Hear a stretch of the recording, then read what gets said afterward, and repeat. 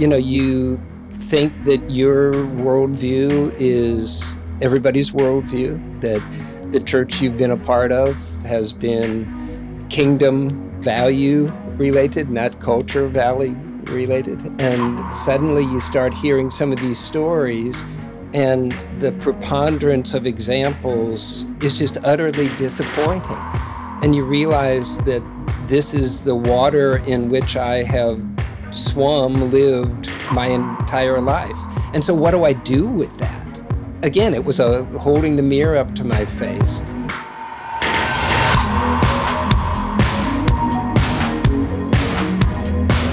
Welcome to Season 2 of the Shades of Hope podcast.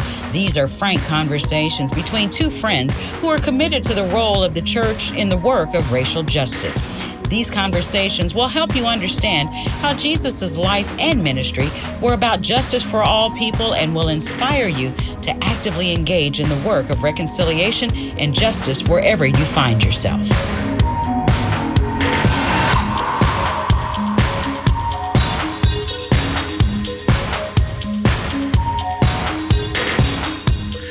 Well, again, thank you to all of our podcast listeners who have joined us in this second season. We are so excited.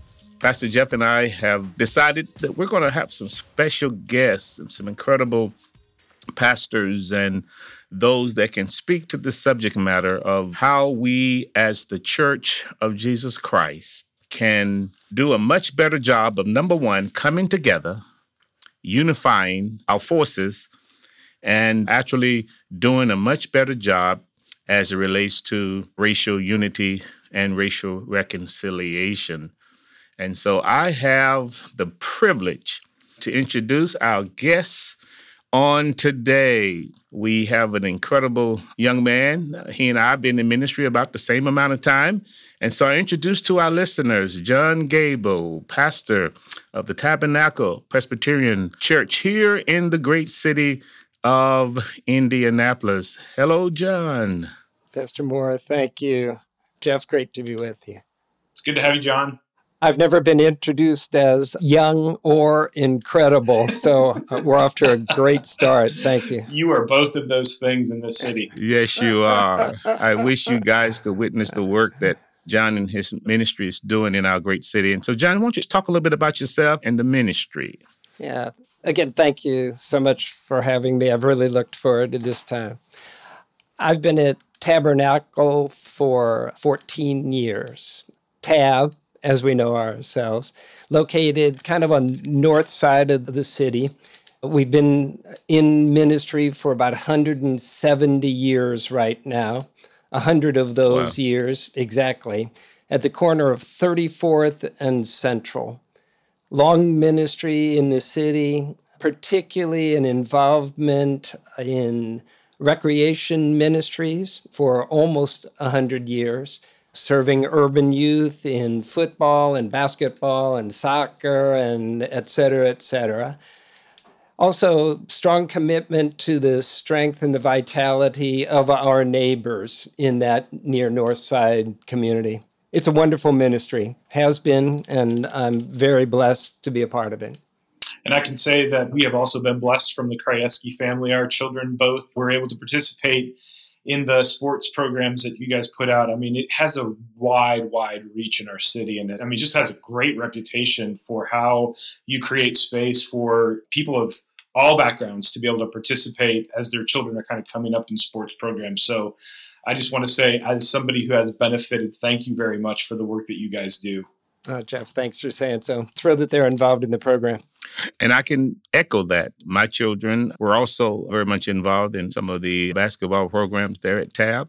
And a lot of our parishioners, one of our famous parishioners came up through that program, plays professional basketball. And so we are very, very proud of the work that TAB has been doing throughout all these years. Wow, you said over 100 and some years the church has been in the community. Yeah, 100 in the community and almost 100 doing sports ministry. Could you just talk a little bit more specifically about the community in which you're serving? The immediate neighborhood is predominantly African American. It's been through the transitions from the 30s, 40s, 50s, when there was significant white flight to the northern suburbs. But Tab, during that time, mid-60s, made the decision to stay in the neighborhood. And we knew at that time that the change of our population would also change the program and the kind of ministries that we would be doing. And that also is at least a 50-year commitment that we continue to live into and out of. We really believe God has called us to this time and place. Yeah. Yeah, John, that's super interesting too, because historically in our city, that's not the narrative, right? Right. So historically, as people moved to the suburbs, churches tended to follow. Yeah. And I know that you weren't personally there when the decisions were made, but do you have any insight into how that conversation went and what it looked like was it a very intentional staying? In other words, was there a decision that said, we are not going to go to the suburbs? Very much so. In fact, there is a document that was written in 1966 that I keep with me all the time. I'm still a paper calendar kind of guy.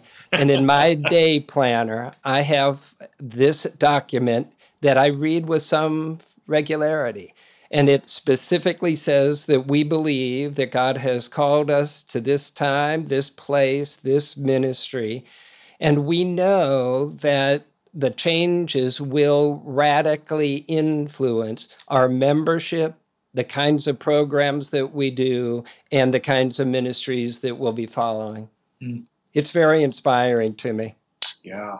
It's exciting to hear how definitive the leadership was at that time, when it would have been really easy to justify a move. Our people are there. Very we much need so. to go where they, you know what I'm saying? Oh, very much so. That's just a real testimony, I think, to the legacy of that congregation in our city. I'm proud of that decision in 1966. And just as a follow-up to it, in 2016, we realized that we were 50 years out from that decision. So as a congregation, we ask ourselves, are we still committed to this? And we spent a year evaluating, and we determined that we are. And out of that, we wrote a vision renewal statement that basically says, not only are we committed to being here, but we're committed to three things: greater faith, deeper relationships, and a stronger community. That's our vision for the next 50 years. Outstanding. You know, the church I pastor is a few blocks from Tabernacle, and we ended up getting that property, of course, way before I got there, in the 30s as a result of white flight. And so Jeff's observation is really interesting, the historicity of your decision.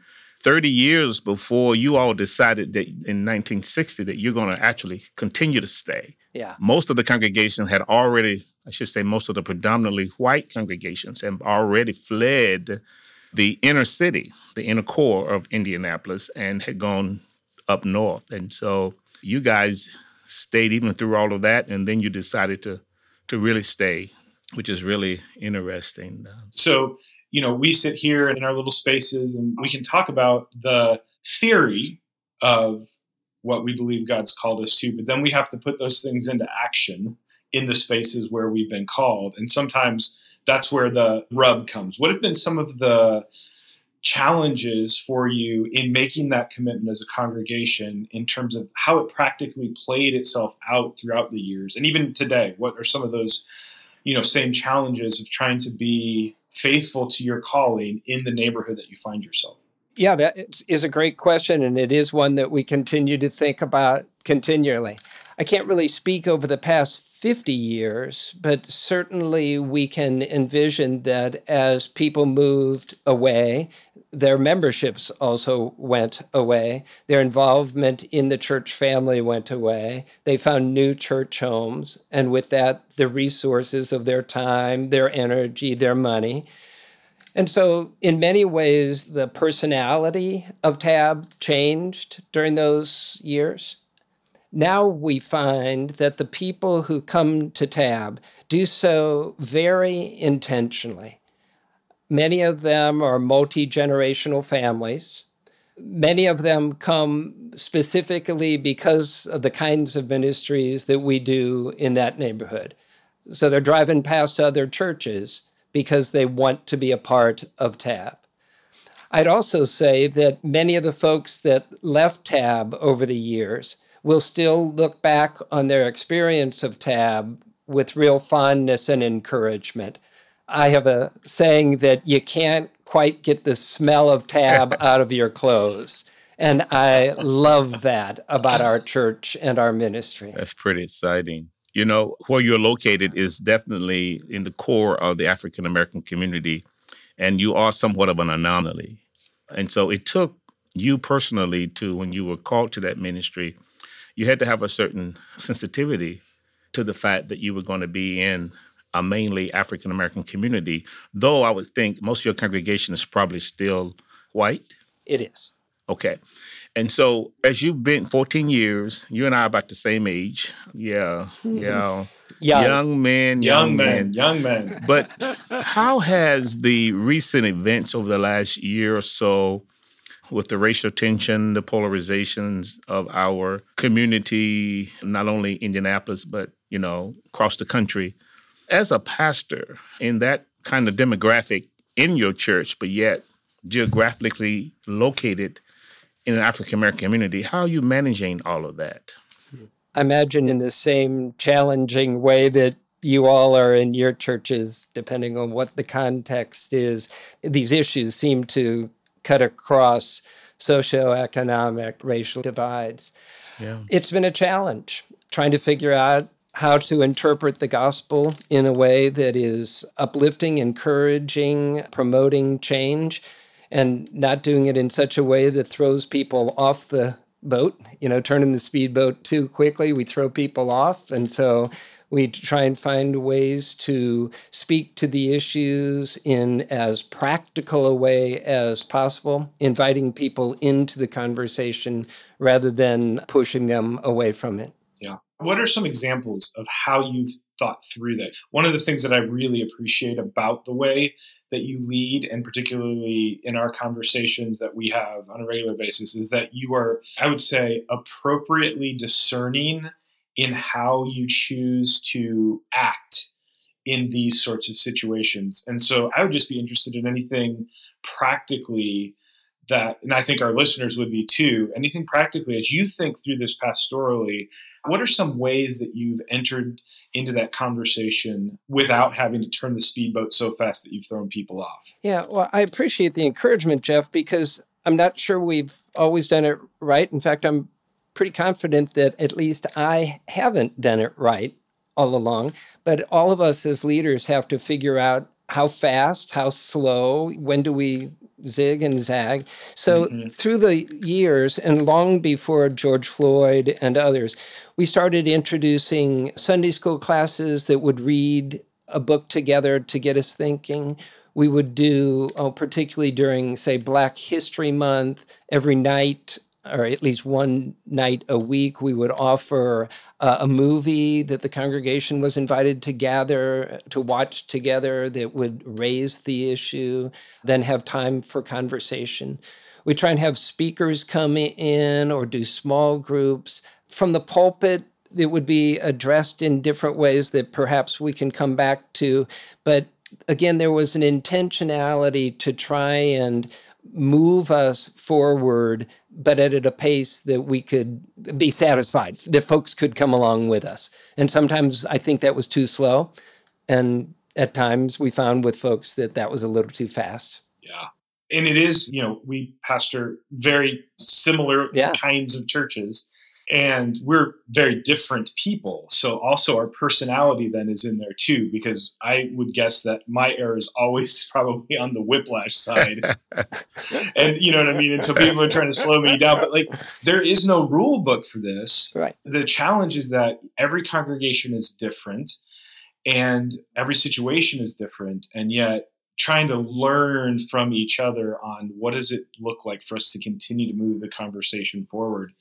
I think, just from my perspective, the conversations that we all have with the other pastor friends that we have are as helpful to just hear what everyone else is doing sometimes, to be in community and conversation with people who are like-minded in this work. I couldn't agree with you more. The conversations that we have had, our little group of 3 or 5, have been so helpful for me because they've encouraged me to keep thinking in new ways, to hear the same message in a slightly different way, just encouraging me to keep these issues front and center. But each of us know that we have to lead in our own way. We have to lead out of our own integrity, find our own voice on these. So I can't lead like you do, Jeff, and I can't lead like Pastor Moore leads. I have to lead like I lead and hope that that's sufficient for the day. Well, I so appreciate you and I, John, are in somewhat of the twilight of our ministries. And yet, what I've appreciated about you is that you have been really open to being a part of these very frank conversations that we've had, and some very difficult conversations around the historicity of racism in our culture. And unfortunately, we've talked very openly about it being so prevalent in our churches.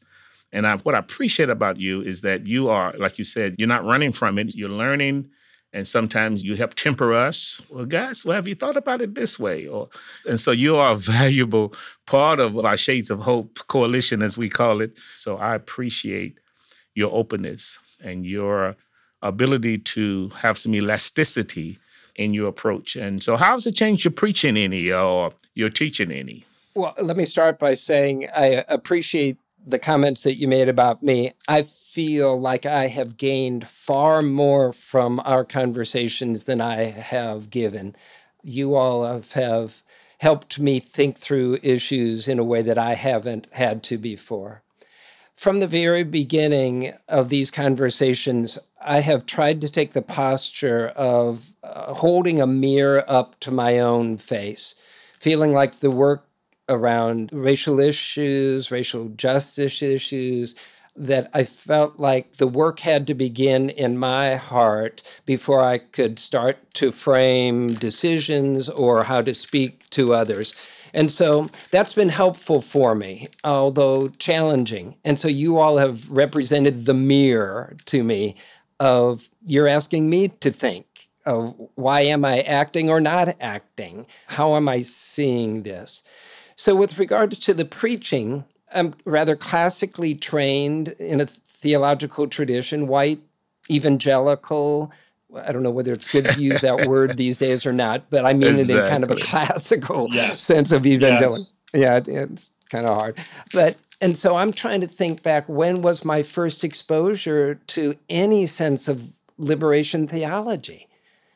And I know I read some James Cone in seminary. I probably dabbled in some others, but I don't know whether it wasn't offered or whether I didn't gravitate towards it. But I feel now that what I'm needing to do is learn how to read a text and speak to a text in a whole new way. And that's not easy to do in our senior age group, as we might say, Clarence. Absolutely.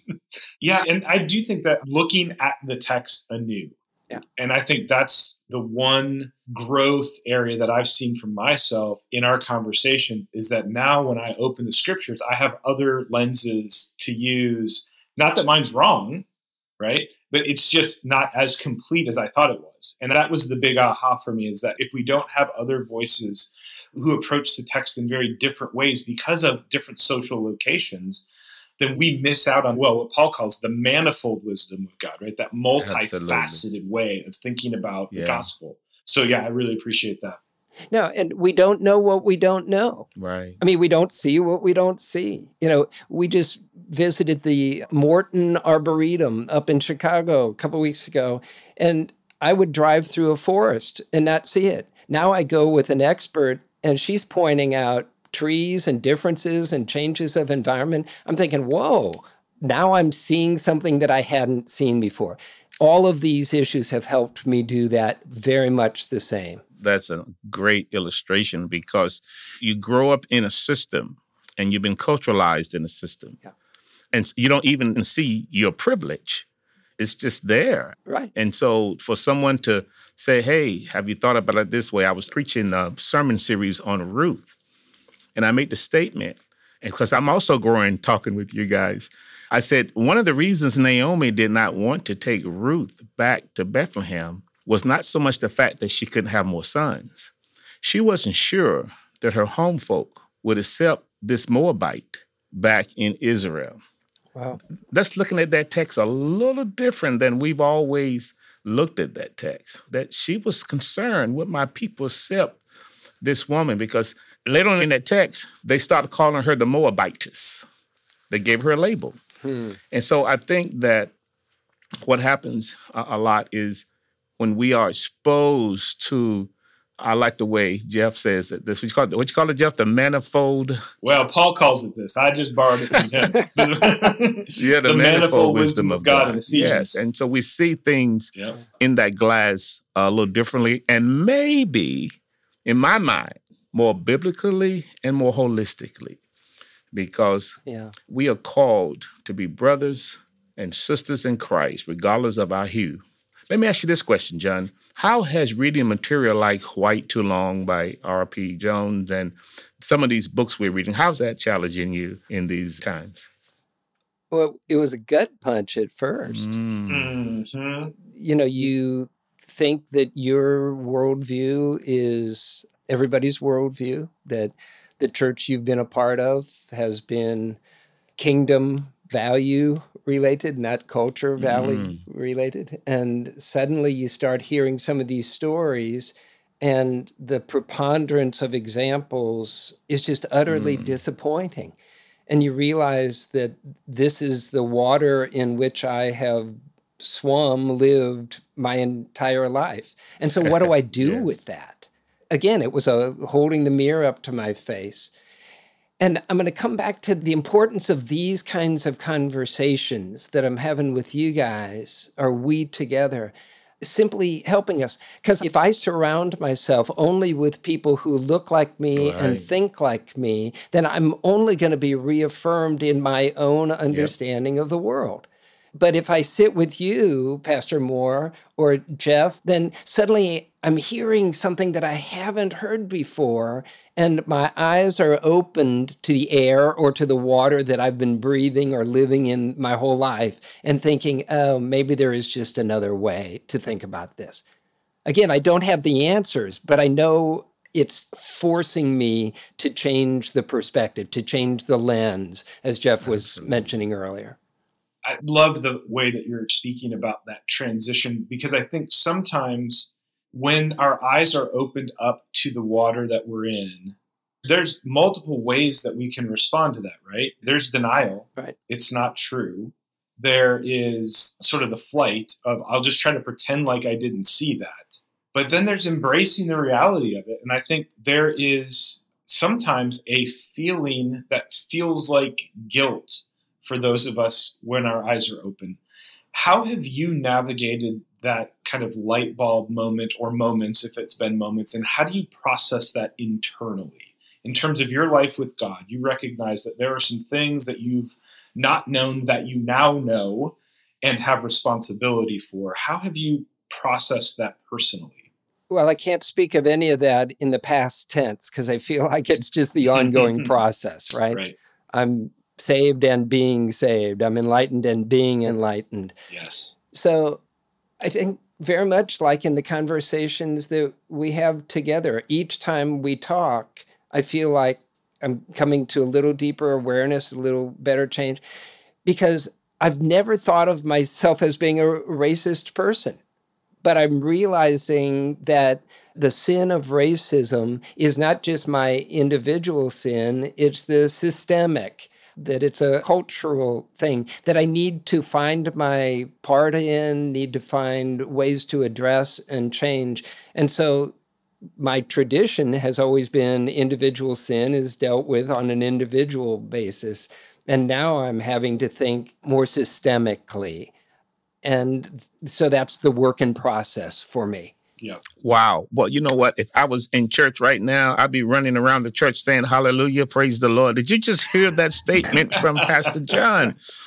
Well, if that was so, what's the word I want to use? It was very transparent, but really a revolutionary statement that if we got more of our brothers and sisters across the spectrum of ethnicities to come to that realization that it's not just an individual decision, it really is looking at the totality of the system that we're all trying to navigate and saying, how do I, in my locality, in my little world, help change the culture to where all people are really created equal?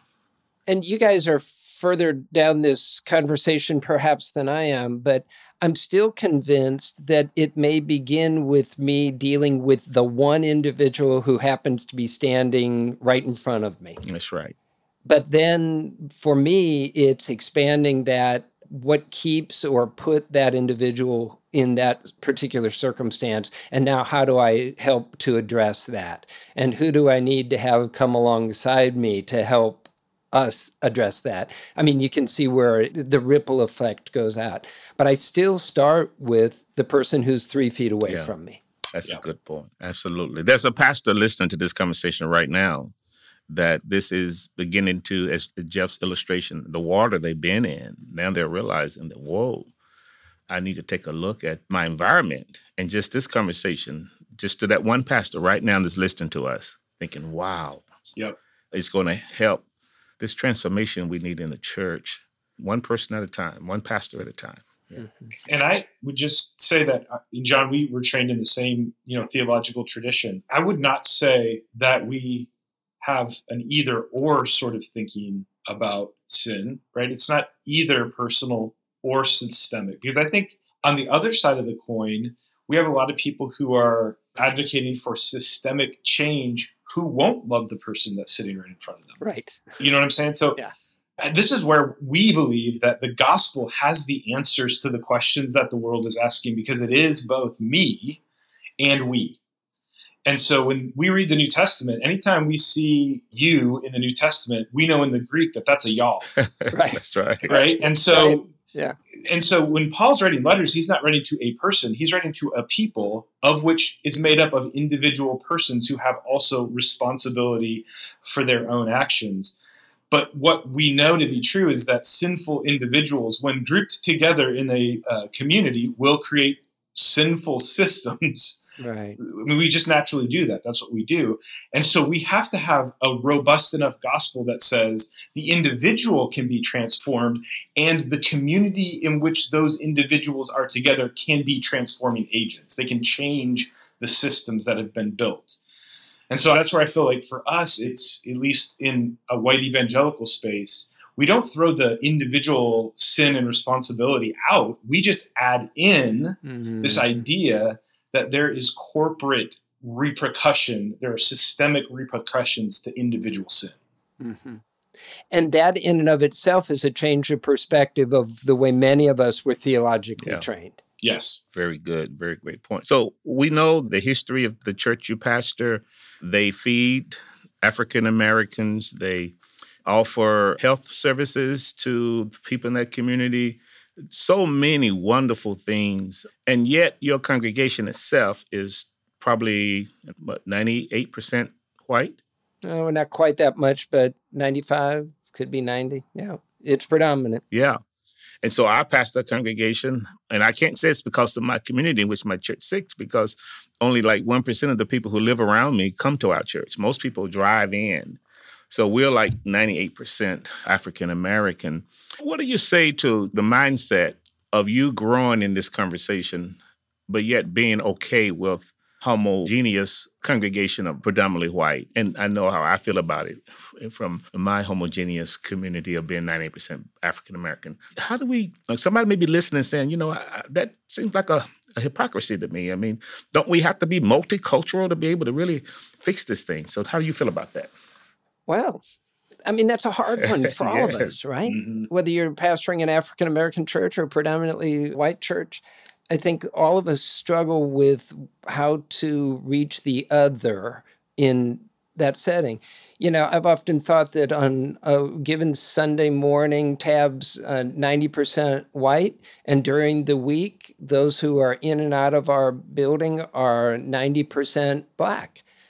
And I think, well, how come those two worlds can't come together? Well, of course I struggle with that, as you guys struggle, and I would love to think about our strategies.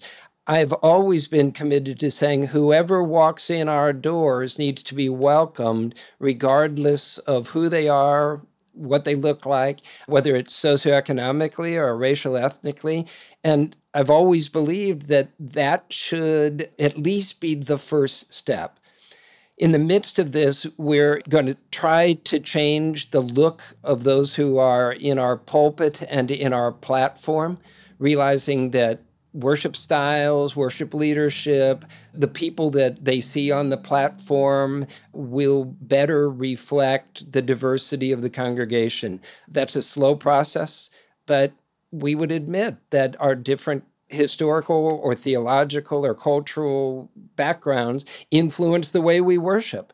And it's not intentional. It's just we know what we like and we like what we know. And so part of me beats myself up for that. And part of it just says, okay, this is a reality. What else can we be doing?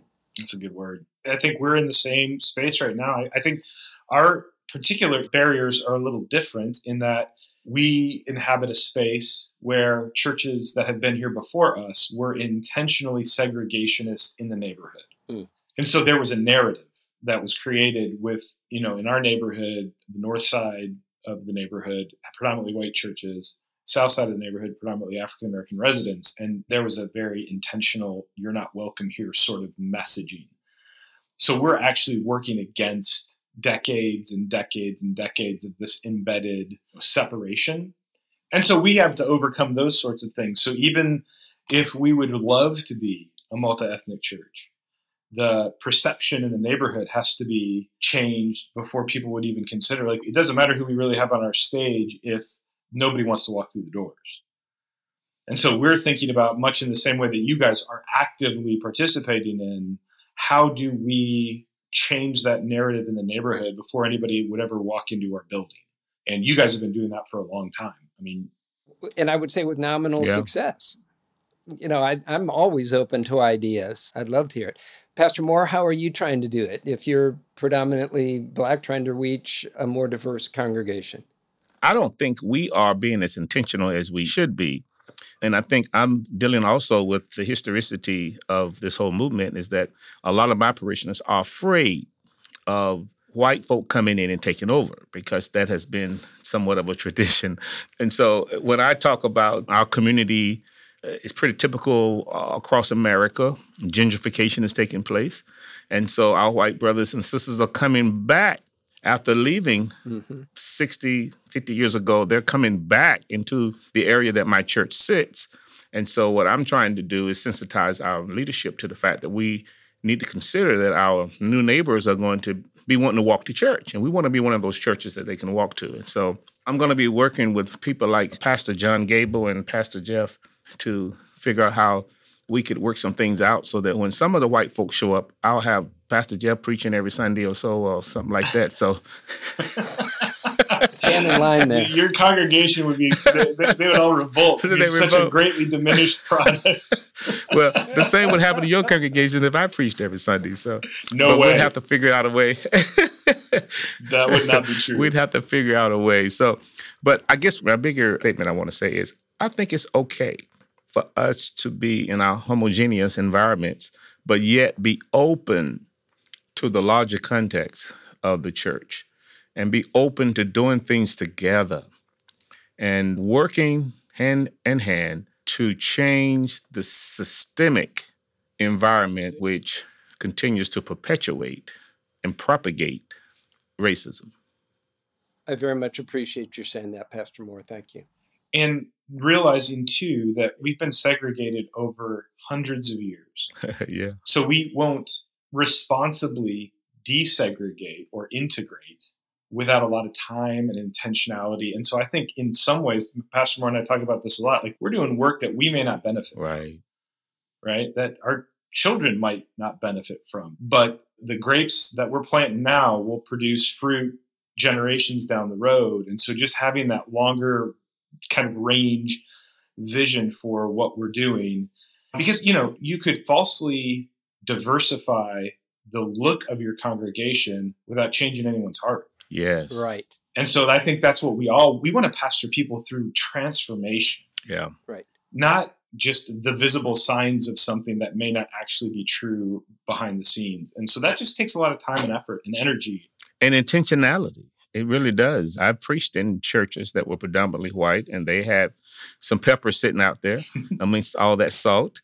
And I was saying, wow, there's quite a bit of pepper spots in this congregation. But what happens is the pepper has to almost assimilate to be the salt, to be able to stay in that environment. And what we want to try to create at some point is that the salt can be the salt where I am, and the pepper can be the pepper. And we don't have to assimilate. We can actually be uniformity, but not necessarily, I have to act and dress like the people that I'm worshiping with. I can be me. And that's where we want to get to. Yeah. We got time for maybe one more question as we wrap up, but I'd be really interested in any advice that the mature, seasoned John Gable would give to his younger self as you look back and think, boy, I wish I could have or would have known or done, or, you know what I'm saying, in regards particularly to the racial reconciliation conversation. What would you have liked to know back then that you know now?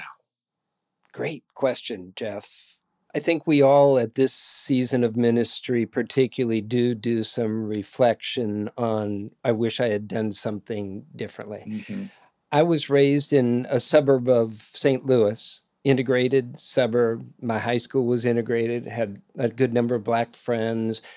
I think, if anything, I would try and learn the lessons from my own life and rethink what I probably knew inherently or intuited of why were their lives different than mine, even though I thought we were going to the same schools and living in the same community. We weren't. There were things that I could have learned early on, or at least recognized in myself, that might have influenced or changed who I was later as I was pastoring, perhaps made me a bit bolder in speaking to some of these issues. But again, we only see what we see, know what we know. And I think I just didn't unpack their experience and my experience. I kind of lumped us all into the same.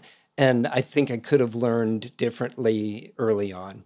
Wow, that's powerful. Yeah, thank you. Awesome.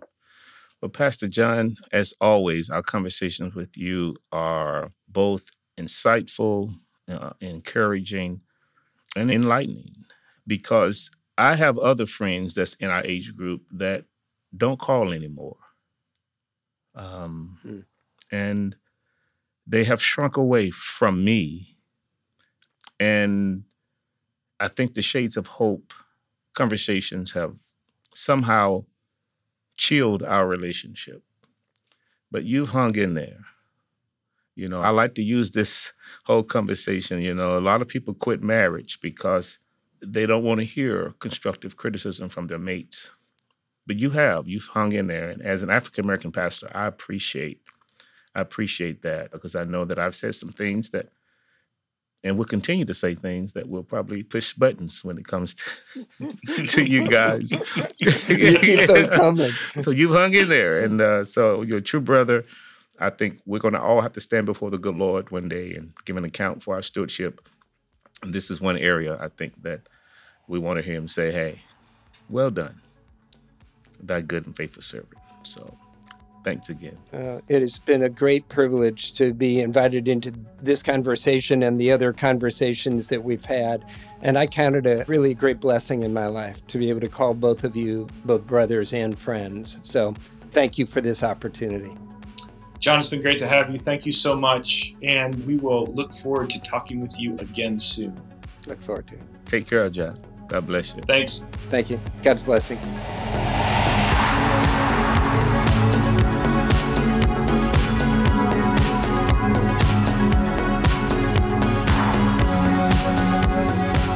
Thank you for joining us for another episode of Shades of Hope.